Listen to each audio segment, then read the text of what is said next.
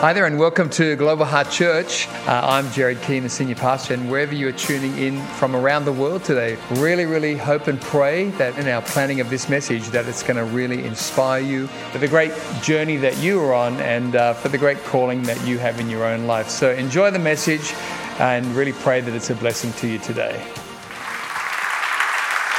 Got to hang out with Luke and Jordan today. I enjoyed speaking to Jordan because, one, he's got a great name. And let me show you my family. And this is my family. They're up somewhere. There you go. That's me on the left, in case you're wondering. And that's my wife, Jana. She's a pastor, a remedial massage therapist, a naturopath, and a cutie. So I just think I've done very well. They're my two boys. Mullet on the left is Jackson, and man bun on the right is Jordan, living my hair dreams through them. And my parents hate them, not my kids, the hair, but that oldest there, my oldest is Jackson. And when he was about 3 years old, and 3.5, and my youngest Jordan was about 2 weeks old, I took him out to a trampoline. And if you know where this is going, Jordan understands. And I double bounced my oldest son, Jackson, and I broke his leg. And I felt pretty bad about that for about 12 years. And then I met Jordan, found out he's a dud dad too, and he's done the same thing to his kid. And like misery loves company, feels pretty good right now. So that's my family. The person that's not up there, Pastor Jared said, we have another kid. I'm 42 next week and I'm done. And but my wife and I decided rather than having another kid, we'd get a dog. And she actually, if she was here, she'd be showing you the dog and then showing the family. She loves the dog. I hate our dog. His name is Buddy. Don't judge. If you met him, you'd hate him. I don't know why I called him Buddy. He's not my buddy. I'm going to get distracted. We'll have to cut this off. But seriously, the other day, let me quickly tell you a story. It's pretty funny. The other day, we're not having more kids. We just wish we had one less dog, and nearly did. I was at the gym, and Shans rang me and said, there's been an emergency with Buddy. And I'm like, oh, God is good. And I was saying, what is it? And she's like, Buddy was taking Buddy for a walk and he got stung on the nose by a bee and he vomited 3 times, pooped and collapsed. And whatever. And he sleeps on our bed, he rips up our carpet, and so she said, you need to come home. So I'm driving thinking this is the moment where he goes to the big kennel in the sky. And she's like, I said, take him to the vet. So she took him to the vet and the vet was shut. And so the vet said, you've got to take him to an emergency veterinarian hospital, which if you've never been to one, basically means you walk in, you put your kidney on the counter and that's how you pay. And so expensive. And so I went in, and none of this is part of the message, but anyway, and you prophesied something that was not true. So we're going to go all night. And so she's like, you got to take him to this emergency vet hospital. So I walk in, and I said, rang Shans on the way and said, babe, what's the number? And she's like, what's the number? And I was like, the number before we, how much are we willing to spend before? She's like, I can't choose a number. So I said, fine, it's $500. And she went in and I went to the veterinarian and said, this is what's happened, kidney and all that. And she's like, okay, we'll give him some injections. And I'm like, do you reckon he needs to She's like, what do you mean? The kennel. And she's like, Mr. Greenwood, it's a bee sting. I'm like, could have been a killer wasp. And so no word of a lie, she takes him out, gives him some needles, comes back out and says, it's $490. I vomited 3 times, pooped and collapsed. So we're not having kids and we don't want another dog. Holy Spirit, come back. Amen. Let's get into this. John chapter 15, we'll put it up on the screen, says this. This is Jesus talking. Jesus says, I am the, say it with me, true grapevine, and my Father is the gardener. He cuts off every branch of mine that doesn't produce fruit, and he prunes the branches that do bear fruit, so they will produce even more. Verse 7, but if you remain in me and my words remain in you, you may ask for anything you want and it'll be granted, and you will produce much fruit. Everyone say much fruit. You are my true disciples. This brings great glory to my Father. You didn't choose me. I chose you, and I appointed you to go and produce lasting fruit.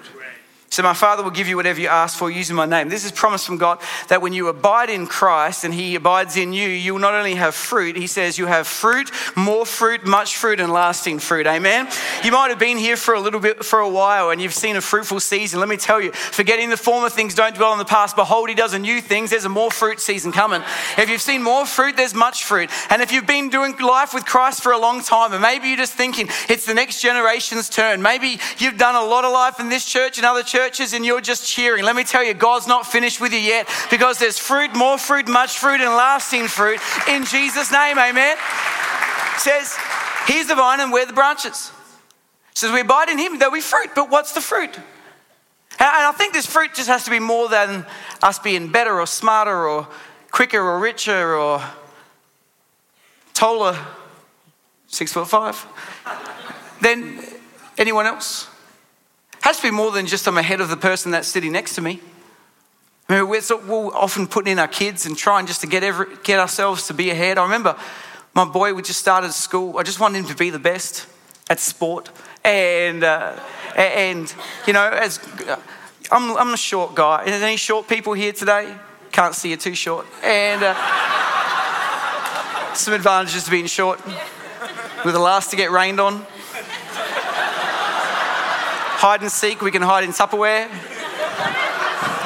We can ride on cats. And I remember him going to his sports day and saying to him on his sports day, Jackson, Greenwoods were little, but man, we can run quick. And I'll tell you what, Jackson, an important lesson. Second place is the first loser.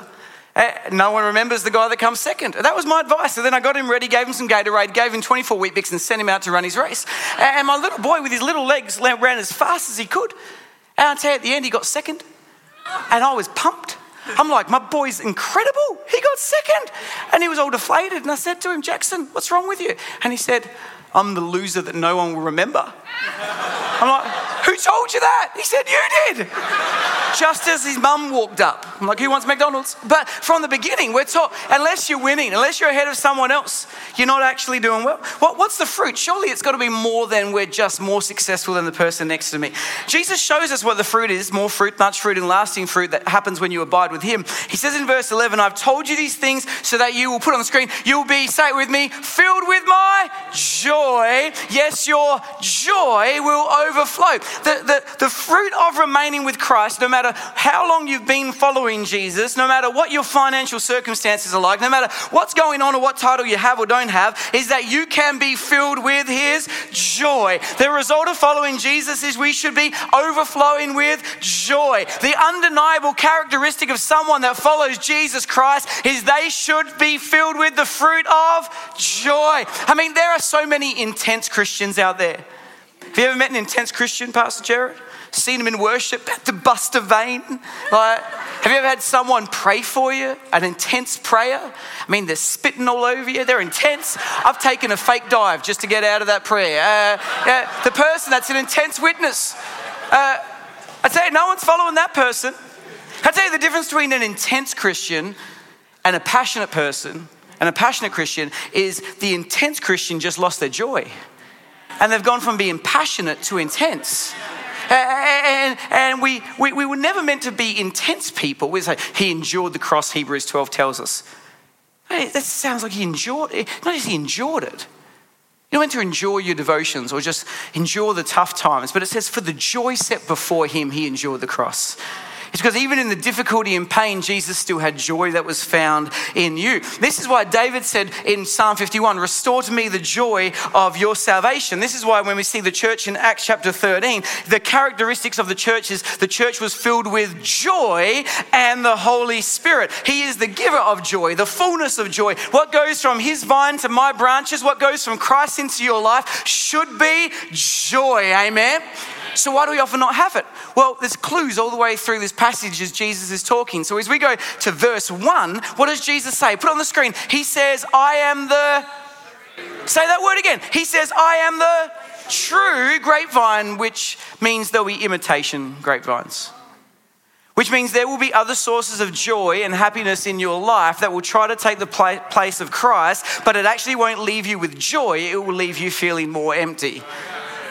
Like, I'm not sure what we're going to eat afterwards. It's about 10 o'clock at Adelaide, so I'm pretty hungry. But when we go to eat something afterwards, I'm sure it's going to be nice, but it probably won't be Hungry Jack's. But if you're ever on the way home and you suddenly desire a Whopper and you feel like tea's waiting for me, but I eat a Whopper, the problem with it is as you eat it, it tastes pretty good. But afterwards, you're no longer hungry, but you wouldn't say you're satisfied.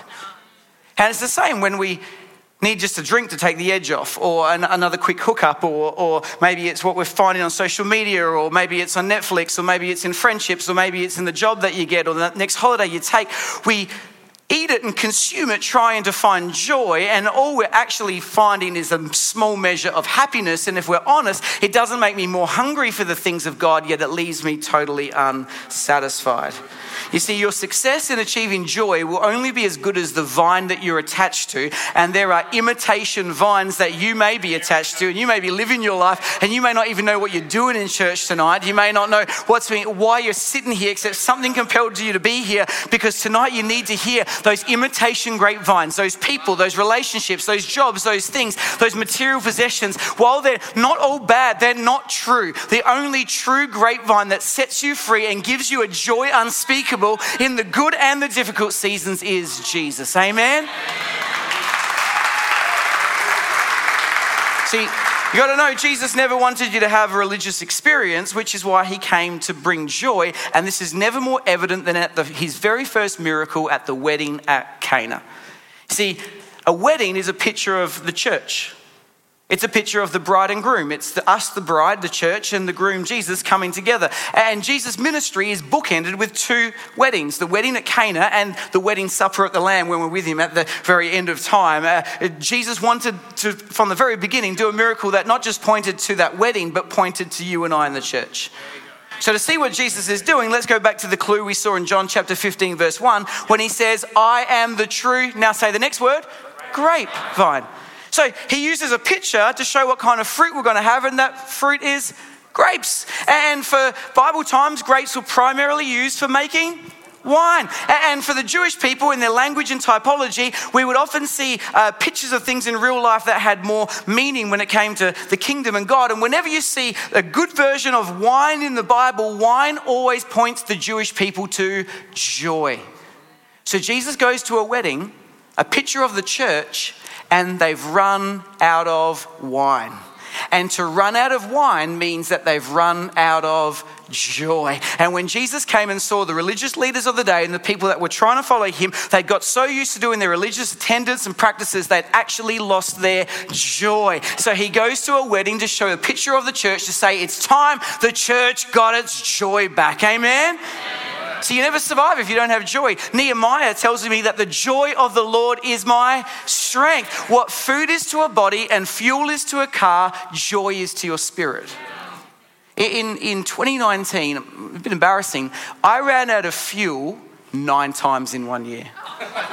No exaggeration. This is a true story. 9 times.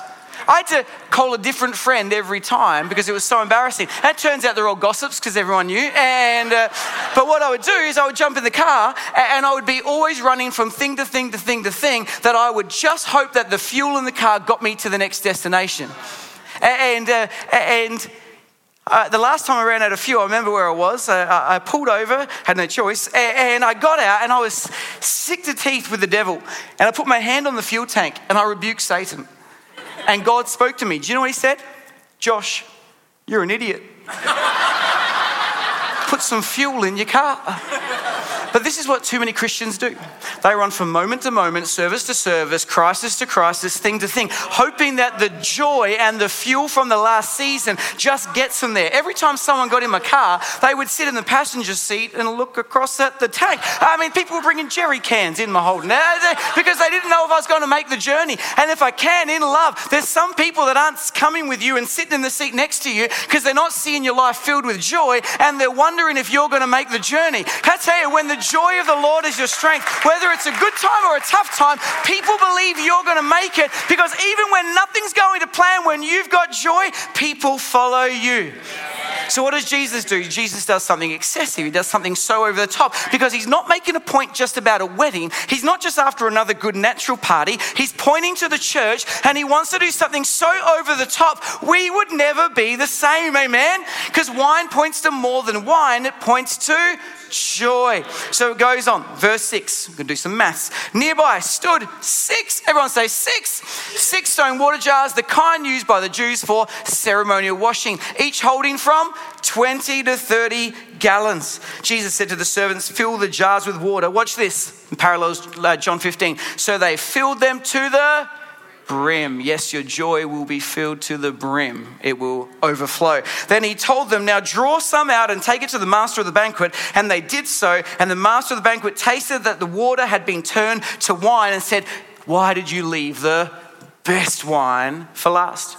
So let's do some numbers. When you take the gallons and the sizes and the number of jars, there were 6 of them, each holding 20 to 30 gallons, and you convert them to litres and then put that measurement into the average size wine bottle today, Jesus had right there the potential to make in excess of 800 bottles of wine. Have you ever been to a wedding with 800 bottles of wine? Could you imagine somewhere after the speeches? 800 bottles of wine? Could you imagine the singing? Could you imagine the dancing? Could you imagine the statements of love that would have been expressed? And we, as some of us Christians, struggle with this because we're like, not my Jesus, he's a conservative Jesus. He would never do anything over the top. This is the Jesus that said that my grace is not just enough, my grace is sufficient. This is the one that when they said, do I forgive 7 times? He says, no, forgive 70 times 7. This is the one that doesn't allow you just to overcome. He makes you more than a conqueror. This is the one that doesn't just give you joy, he gives you joy unspeakable. He's making a point. It's not about alcohol. It's not about wine. It's a picture of the church. He wants his church and his people to get their joy back. Amen? Which is why when the Spirit of God comes in Acts chapter 2 at 9 in the morning, they were so filled with life and possibility that even though they too would be persecuted, they were uncertain about their future. They didn't know what was coming around the corner. Yet they were accused of being drunk at 9 in the morning because they had no other way of explaining the joy unspeakable that comes upon you when you're filled with the love of Jesus and anointed with the Holy Spirit. They hadn't touched a drop of wine. They just got their joy back. Amen? He's making a point. No one's going to match this marriage because there's going to be imitation grapevines. There's going to be a relationship you're trying to find your joy in, but it doesn't bring you joy. And there's going to be work situations and life and possibilities that you're hoping turn things around, but none of that will match that joy that Jesus gives you. I mean, there would have been other weddings and they would have been nice. Could you imagine as they're dancing, they're like, this is good, but do you remember the wedding that Jesus turned up to? Because the point is when you come in here, and if you're here for the first time and you're wondering, what is it? It's not just hype, it's not just atmosphere, it's not just lights, it's not just music, but there's something that wherever you go, you remember what it's like to be in the presence of God and nothing was meant to compare, amen? This was his plan, it was your joy, that between jobs and in between healings and in between provision and in between young person knowing where you are now, not knowing where you're going in the future, yet each step of the way trusting God, a little bit anxious, a little bit worried, a little bit concerned, you can have this joy, that's the strength and the fuel that gets you to where God has for you. The truth is we all take hits and we all get weary and we all get tired. And it's in those moments, if we're honest, we lose our joy. And so simply this today, if life has been weary and too heavy to take, and if you're living in uncertainty and facing the unknown, and if you're in between that time of receiving your promise and receiving your healing, and if you've yet to see his hand provide for you in the way you've been believing for, if you've been giving out and carrying other people's burdens and life gets loud with the things that don't matter, when you lose you want to and you're living in you have to, and you get weary of life, when you get weary from life, you don't get weary of life. And you'll get weary from serving, but don't get weary of serving. And you'll get weary from waiting. It's okay. Jesus got weary and he sat by a well. He chose to find a source of living water. because you never get weary of ministry. And you get weary from relationships and you get weary from marriage, but don't get weary of friendships and of marriage. So Jesus makes it clear, if you're going to have joy, more joy, much joy, and lasting joy. And he says there'll be imitation grapevines. He has to give us the answer for what we're to do to receive it. And he makes it really simple all the way through. He says in verse 4, John 15, he says, remain in me and I will remain in you. He says, those who remain in me and I in them will produce much fruit. But if you remain in me, my words remain in you. See, that word remain is the word for abide. It doesn't mean to work harder and strive more diligently and try with every bit of your might. The answer will never be found in what you're doing to receive your joy. The answer for finding your joy is actually being still. It's remaining and waiting and resting and savoring and knowing. And it's in there you begin in your spirit to start possessing and enjoying, because it's meant to be a marriage, like a new wedding, a new marriage, a marriage that's good. So life has its cutbacks, but they're not setbacks. There'll be pruning. Yep. Remain. And when he comes and prunes and takes you through seasons of waiting and in between, so that he can get you from fruit to more fruit and more fruit to much fruit and much fruit to lasting fruit, because he's good, he prunes. They're not cut-offs. See, no one wants to be pruned, but this is why there's an oil of joy for mourning. That weeping lasts for the night, but joy comes in the morning. That it's in that time I don't have to run and I don't have to strive, but it's there. I actually have to get on the edge of my toes and wait. The keys can come. Isaiah 40 says it this way: those who wait upon the Lord shall renew their strength. What gives us strength? The joy of the Lord is my strength. It never says you have to enjoy it. And it doesn't say just endure it. It says, if you don't run, if you don't leave, if you don't quit, that even though you don't know where to turn, you don't know what's coming around the next corner, and you don't know what comes next, and you don't know what to do, it just says, wait, remain. You might be here today and you're weary and you're tired. I want to tell you that's okay. Let's look at the full verse for a moment as we get near the end. It says this: have you not known? Have you not heard? The everlasting God, the Lord, the creator of the ends of the earth, watch this, he neither faints nor is weary. Because when you're weary, it's okay. He's not. His understanding is unsearchable. And he gives power to the weak, because it's okay if you're weak. And to those who have no might, he increases strength. And it's okay. Even the youth shall faint and be weary. If you're young here and you're weary and tired and done with some things in life, it's okay. And the young men shall utterly fall. Have you messed it up and beaten yourself up? It's okay. He's got joy. He says, but those who wait upon the Lord shall renew their strength. They shall mount up with wings like eagles. They shall run and not grow weary. They shall walk and not faint. The very key to getting your strength back, the joy, that like food to a body and fuel to a car, joy to your spirit, the very thing that gets you from where you are to where God's got for you is found not in harder work, not in striving more, not in proving yourself, not in more religious activity. It's getting with God and abiding, remaining, waiting, and being still. See, let me show you quickly. That word wait doesn't mean to check out. It doesn't mean to sit on the bench and say, right, God, I'm waiting. When you're ready, you come and find me. That's not what it means. It doesn't mean I'm taking a break. Find that in the Bible. It says wait. It's the word quavah in the Hebrew. What it means is to get on the edge of your toes. It doesn't mean to run yet. It means to get an eager, ready expectation because hope is about to appear. You see, there's a posture to waiting. It's not leaning back and saying, God, come and find me. It's an expectation that something is about to happen. So now let me bring it back to my dog, Buddy. Because is anyone here a cat person? We're going to have an altar call for you after. And the thing about cats, God bless you, is that when you disappoint your cat, do you know what your cat does? It jumps the fence and goes to another owner. When you don't feed the cat when the cat wants to be fed, when you don't rub the cat when the cat wants to be rubbed. Here's the thing with the cat I found. Cats think they are the master and we are the pet. When they don't like it, they go on Facebook and complain about you. It's cats. But there's this thing I found about Buddy. As much as he gets it wrong and tears up my carpet and pees on the floor and sleeps on my bed, there's one thing about my dog, is he knows who the master is. And every day, he quavars. And he's waiting by the front door.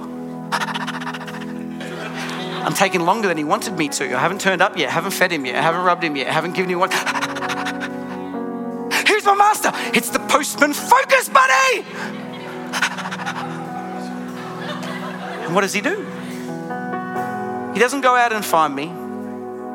He doesn't go find another imitation grapevine. He knows that the master is coming home. And he waits. He gets on the edge of his toes because hope is about to appear. I'll tell you today, there are pruning seasons and there are in-between seasons and there are frustrating, disappointing seasons. Don't quit, don't run, don't leave, don't hide, because God is good. And when you remain in him and he remains in you, a fresh outpouring of joy. So we see Jesus call it new wine. See, he said about Acts chapter 2, about the new wine of the Holy Spirit. He said in Acts chapter 1, do not leave Jerusalem, but wait. Get on the edge of your toes. Quavar. He said, wait for the gift my Father has promised, which you heard me speak about. For John baptized with water, but in a few days you'll be baptized, saturated, soaked with the Holy Spirit. And you receive power, strength, joy when the Holy Spirit comes upon you. Amen. I don't have to ask today if you're weary. There's some way most of us are. I don't know if you're waiting for a miracle or a promise. I can tell you I sure am. And too often I try to work it out and solve it myself, but I have to remind myself to do the very simple thing that is so difficult for me to do, who is a control freak and wanting to work it all out myself. Just to get on the edge of my toes, get in the presence of the Holy Spirit and wait for strength to come back. Amen. Amen. Thank you so much for joining us online today. Really great to have you with us, and special thanks to those also who give online. Your generosity is making the way for others to hear the message of Jesus both here in Australia and around the world. If you enjoyed today's message, I'd love to encourage you to share this message with a friend, a workmate, a family member, and let's believe together that it will powerfully impact their life for good in Jesus' name. If you're unable to be with us at one of our church locations, both here in Australia and around the world, please join us online every Sunday for Global Heart at Home on YouTube. God bless and have a great week.